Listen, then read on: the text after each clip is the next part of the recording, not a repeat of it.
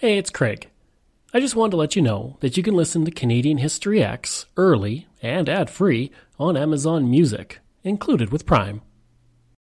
When you need mealtime inspiration, it's worth shopping Kroger, where you'll find over 30,000 mouth-watering choices that excite your inner foodie. And no matter what tasty choice you make, you'll enjoy our everyday low prices, plus extra ways to save, like digital coupons worth over $600 each week. You can also save up to $1 off per gallon at the pump with fuel points. More savings and more inspiring flavors make shopping Kroger worth it every time. Kroger, fresh for everyone. Fuel restrictions apply.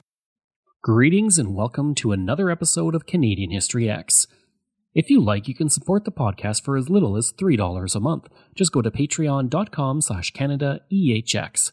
You can also donate to the podcast by going to CanadaEHX.com and clicking donate, or you can go to buymeacupofcoffee/CraigU.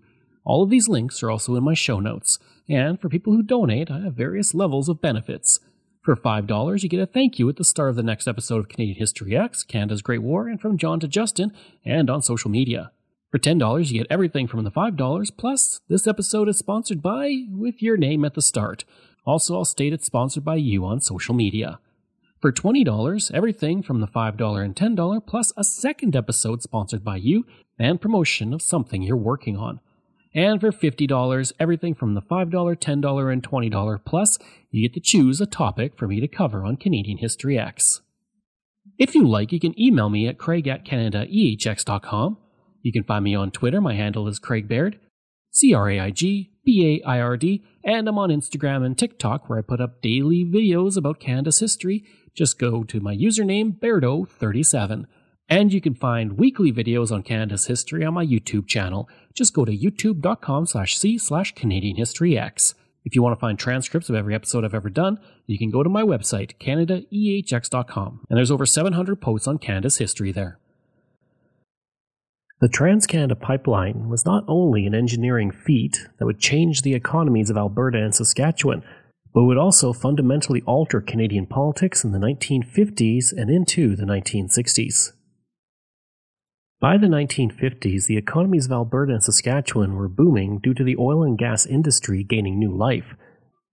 Out east, energy shortages were becoming problematic as the population began to boom in the post-war era. It was in this situation that the Trans-Canada Pipeline would come to fruition. Two companies put their name forward to moving gas from west to east. The Canadian Delhi Oil Company, which proposed moving the gas to the eastern Canadian cities through an all-Canadian route, and Western Pipelines, which planned to stop the line at Winnipeg and then branch it south to sell to the United States. In 1954, C.D. Howe, a Liberal Member of Parliament, forced the two companies to merge, and the all-Canadian route was chosen over the cheaper American route. For Howe, he felt the Trans-Canada Pipeline rivaled the Canadian Pacific Railway project of the 1880s in its importance to the country. The management committee was set up with initially Clint Murchison serving as the president of the company. Murchison was a Texas oil man who had been in the oil industry since he had served in the First World War. He had formed the Delhi Oil Corporation in 1945 and had quite the life. For one, he was one individual said to be involved in the Kennedy assassination after he had a meeting with Lyndon Johnson, J. Edgar Hoover, and Richard Nixon at a party at his home the night before Kennedy visited Dallas. After the party, he was rumored to have said, quote, "After tomorrow, those Kennedys will never embarrass me again. That is no threat, that is a promise." End quote. Of course, this was later debunked, but it's still an interesting story. The all-Canadian pipeline solution would fix problems that were seen in interprovincial lines that had been built, and it would quiet the progressive conservative opposition in Parliament who wanted Canadian centres to have preference over American customers, and that a main pipeline carrying Canadian oil should be laid in Canadian soil. Trans-Canada Pipelines Limited was incorporated to begin the process of constructing a natural gas pipeline, with financing being split 50-50 between American and Canadian interests. By constructing the line through Canada, national sentiments were accommodated, which proved to be a problem for the Liberal government. The regulatory process for the Trans-Canada Pipeline would prove to be a difficult one as well. Proposals were rejected twice before Alberta granted permission to export gas from the province. The province had wanted to ensure the gas reserves would be sufficient for its 30-year needs, with the intent of only allowing exports in excess of those needs. For Ontario, the pipeline was needed not only because of a shortage of gas coming into the province, but because it was believed that there would be a reduction in the price of gas in places like Toronto by as much as 50%. Howe would predict that the pipeline would reach Winnipeg by 1955, but many questioned whether or not the pipeline would be made, and there were rumors flying in 1954 that TransCanada Pipeline had approached the government for assistance in financing the program. Howe would say, quote, "I'm not saying they may not ask for something before we're through. If they do, we will look at it." End quote. British Columbia would also express anger towards the pipeline, which completely ignored the province. The Quesnel Caribou Observer on September 29, 1955, wrote, quote, "All attention in the national capital seems to be focused on the TransCanada Pipeline, which will move gas east to the Ontario and Quebec markets. Though BC is as much a part of the Dominion as the other provinces, Ottawa seems quite content to let the Western province shift for itself while in talks of subsidizing the Eastern line." End quote. Things would slow down throughout 1955 as the government assessed the pipeline project. At some points, it felt as if it was not going to happen, something that worried Alberta. The Alberta government was concerned about the potential revenue loss and was doing whatever it could to keep the project moving, including meeting with the TransCanada Pipeline Company, natural gas producers, and others. The Progressive Conservatives also continued to criticize the Liberals over how they were moving with the pipeline. Carl Nickel, an MP out of Calgary, was angry towards the government over the stalled progress on the pipeline. What was supposed to have been delivering gas by 1955 was not even started. He would state the matter was, quote, "neither fish nor fowl, but a stalemate. It does Eastern Canada no good, and Western Canada a great deal of harm." End quote. Prime Minister Louis Saint Laurent was hopeful by mid-1955 that the pipeline was still possible. Negotiations between TransCanada Pipelines and government agencies continued, but throughout the year very little progress was made. One reason for the delay was that the Ontario government did not want to tax its citizens $35 million to build the pipeline through the sparse terrain of northern Ontario. The fate of the pipeline would be put in jeopardy in early 1956 when demands were made before the Federal Power Commission of the United States for the immediate dismissal of the TransCanada Pipeline proposal with the Tennessee Natural Gas Company to import natural gas from Canada out of Manitoba. The financing of the pipeline was heavily connected to the approval of the Federal Power Commission for the Tennessee proposal. Charles V. Shannon stated he would oppose the bill, stating, quote, "We are prepared to spend 2 or 3 years on testimony on the proposals if we're not granted immediate dismissal." End quote. At the same time, the Canadian government set May 1st as the deadline to prove that TransCanada could finance the line. Howe, who had originally said the pipeline would be done by 1955, now revised that to 1958. He would say, quote, "The obstacles that may be encountered are formidable, but have been carefully assessed.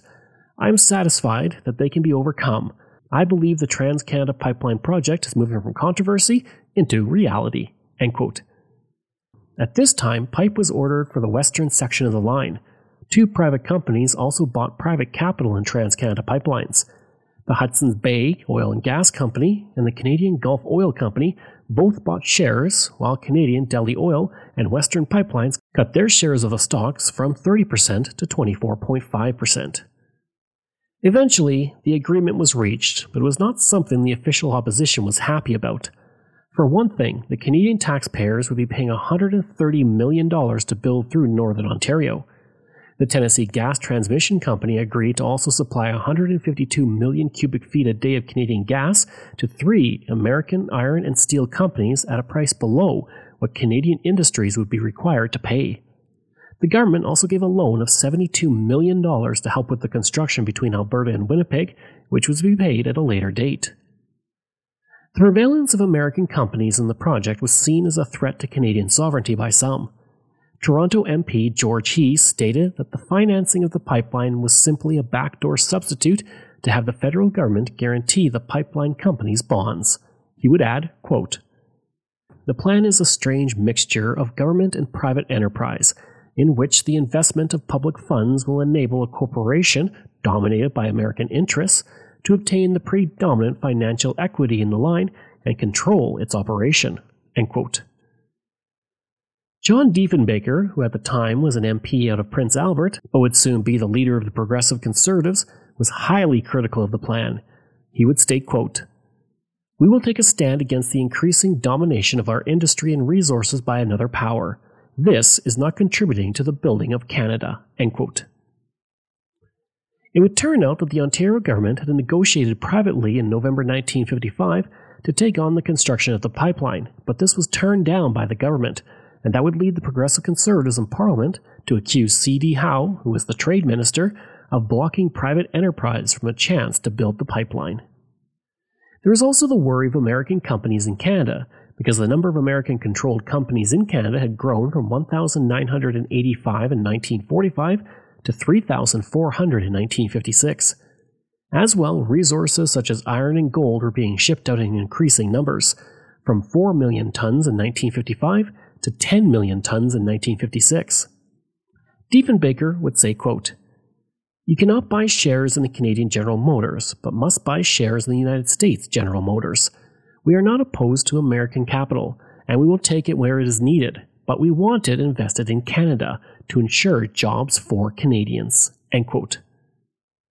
Beginning on May 8, 1956, the debate over the finances of the Trans-Canada Pipeline began and had to be concluded by June 6 of that year. The opposition knew that in order to get the financing set for the pipeline construction that would begin on July 1, 1956, the debate had to be concluded and parliamentary approval given by that date. The debate would focus on allowing a consortium owned by American interests, with government loans to cover the extra costs of building through Canada.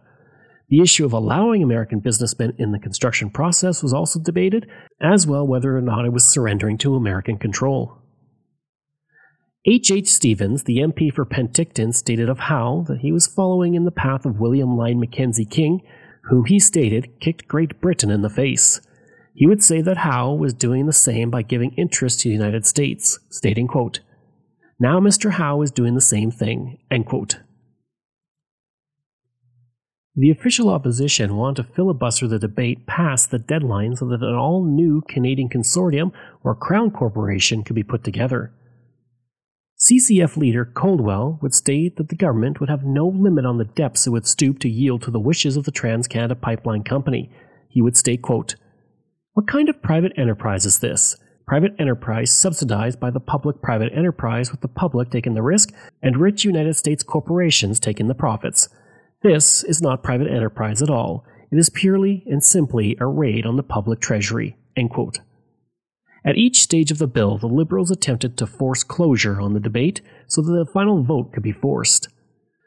Closure had been used 7 times since it was created in 1913, with the last time in 1932. This was the first time that a minister attempted to give the motion of closure before a single opposition member had a chance to speak. The efforts to invoke closure gave the pipeline the name of the Shotgun-Sanctioned Pipeline. Opposition leader George Drew would call the fight of the opposition a crusade for democracy against dictatorships. He would say, quote, "The opposition is the most important part of Parliament. It is what differentiates our government from a dictatorship. The existence of the opposition is the hallmark of democracy.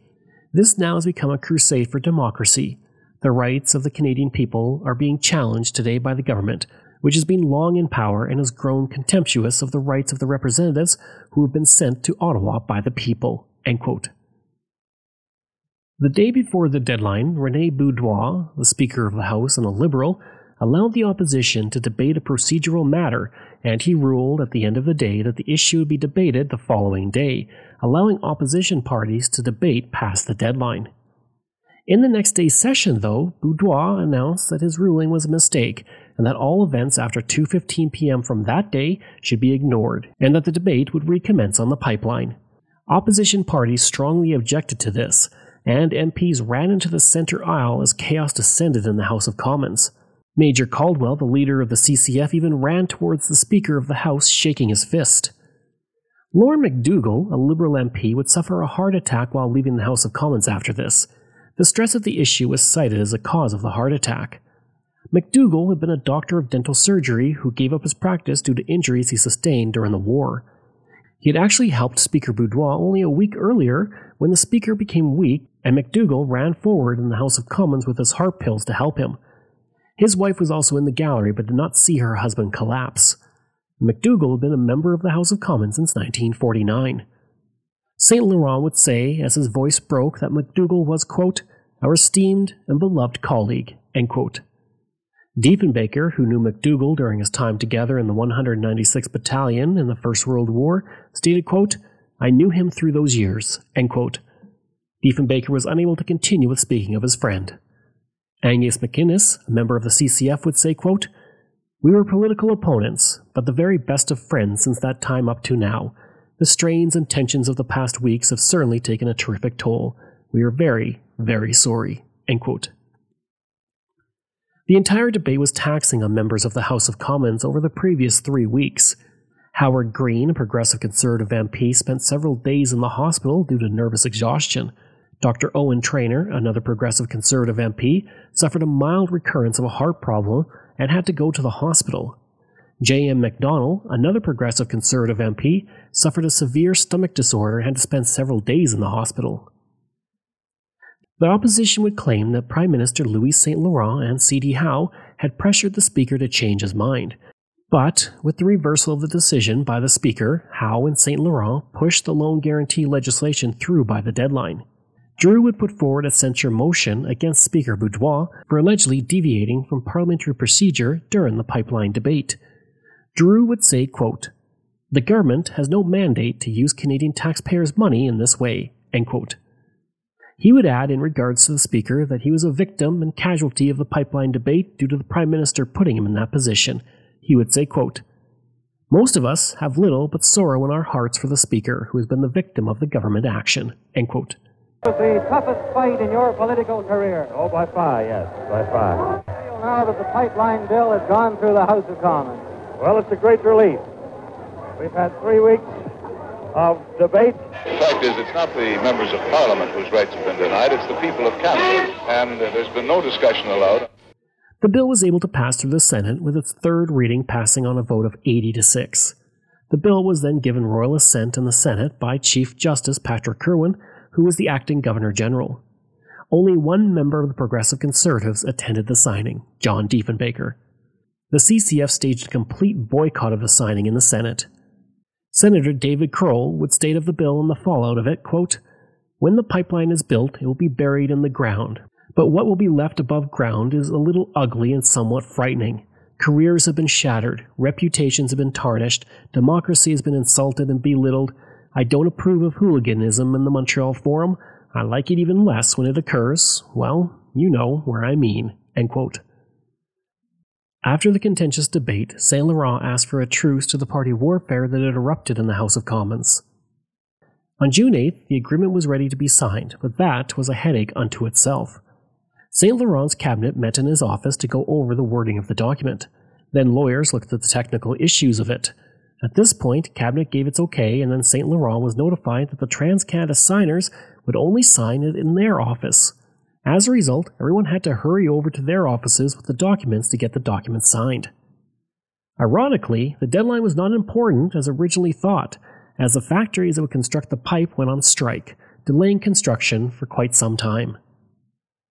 Construction would finally begin on the pipeline, with workers installing 3,500 kilometers of pipe from the Alberta-Saskatchewan border to Toronto and Montreal. Each day, workers were able to finish 10 kilometers of the pipeline through the prairies as they made quick progress.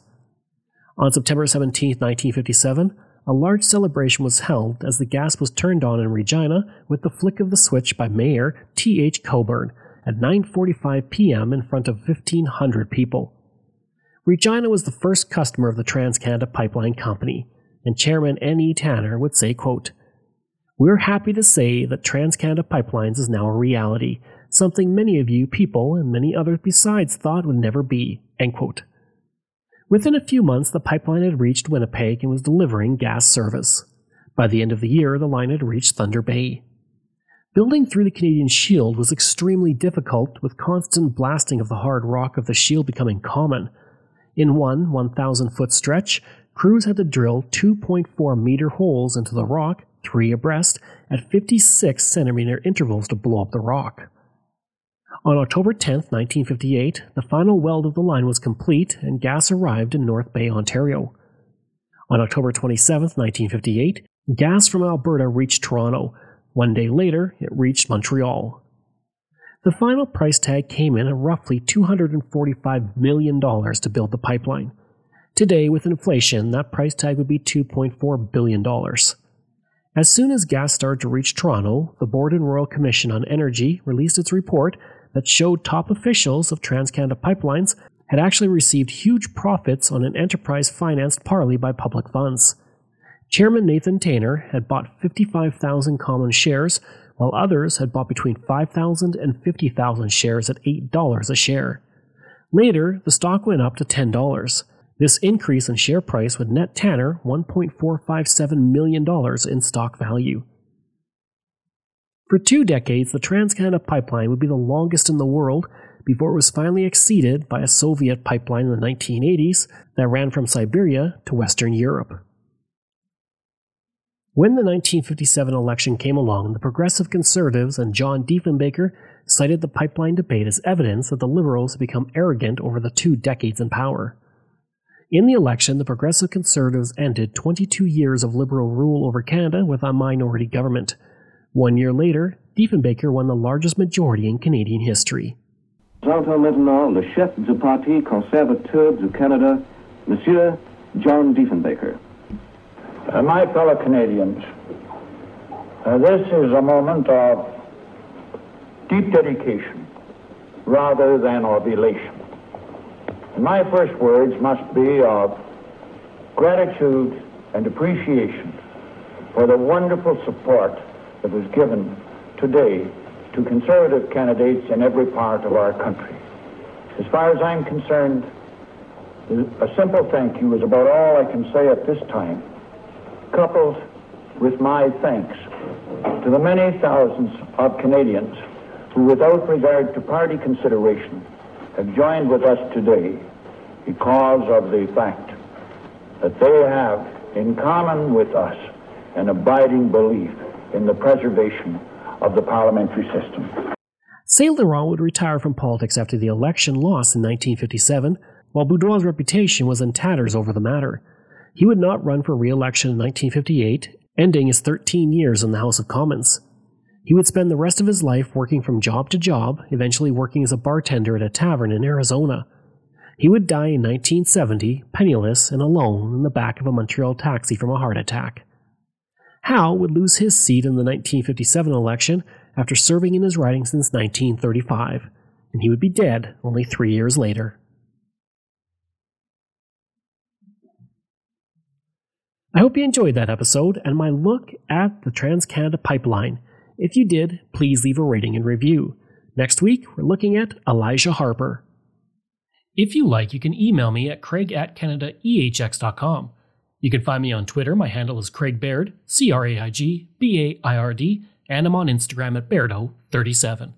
As well, again, if you want to support the podcast, you can for as little as $3 a month. Just go to patreon.com/CanadaEHX. And you can donate to the podcast by going to CanadaEHX.com and clicking Donate. I'd also like to thank all of my wonderful patrons, and I apologize if I get any names incorrect. Wendy Mills, Keelan Pringnitz, Michael Matthews, Joanna Parker, Jeff Dahl, Vobs, Robert Page, Richard D., Colin Johnson, Jeff Hershey, Kyle Murray, Steve Pakin, Matthew Gartho, Lionel Romaine, Dr. Bob Turner, an anonymous patron that I truly do appreciate, Randy Hayden, Doug Campbell, Reg W., Deborah Carlson, Francis Helbling, Nick Zinri, Shannon Marshall, Clinton Martinez, Dimitri Shove, Aaron O'Hara Myers, Robert Dunseith, Todd Casey, Catherine Roy, Luke S., JP Bear, Jason Hall, Phil Maynard, and Iris Gray. Information from Canadian Encyclopedia, Ottawa Citizen, Maclean's, Calgary Herald, CBC, Wikipedia, National Post, Regina Leader Post, Quesnel Caribou Observer, Montreal Gazette, Edmonton Journal, Windsor Star, Victoria Times Colonist, Montreal Star, Windsor Star, and the North Bay Nugget. Thanks, and we'll see you again next time.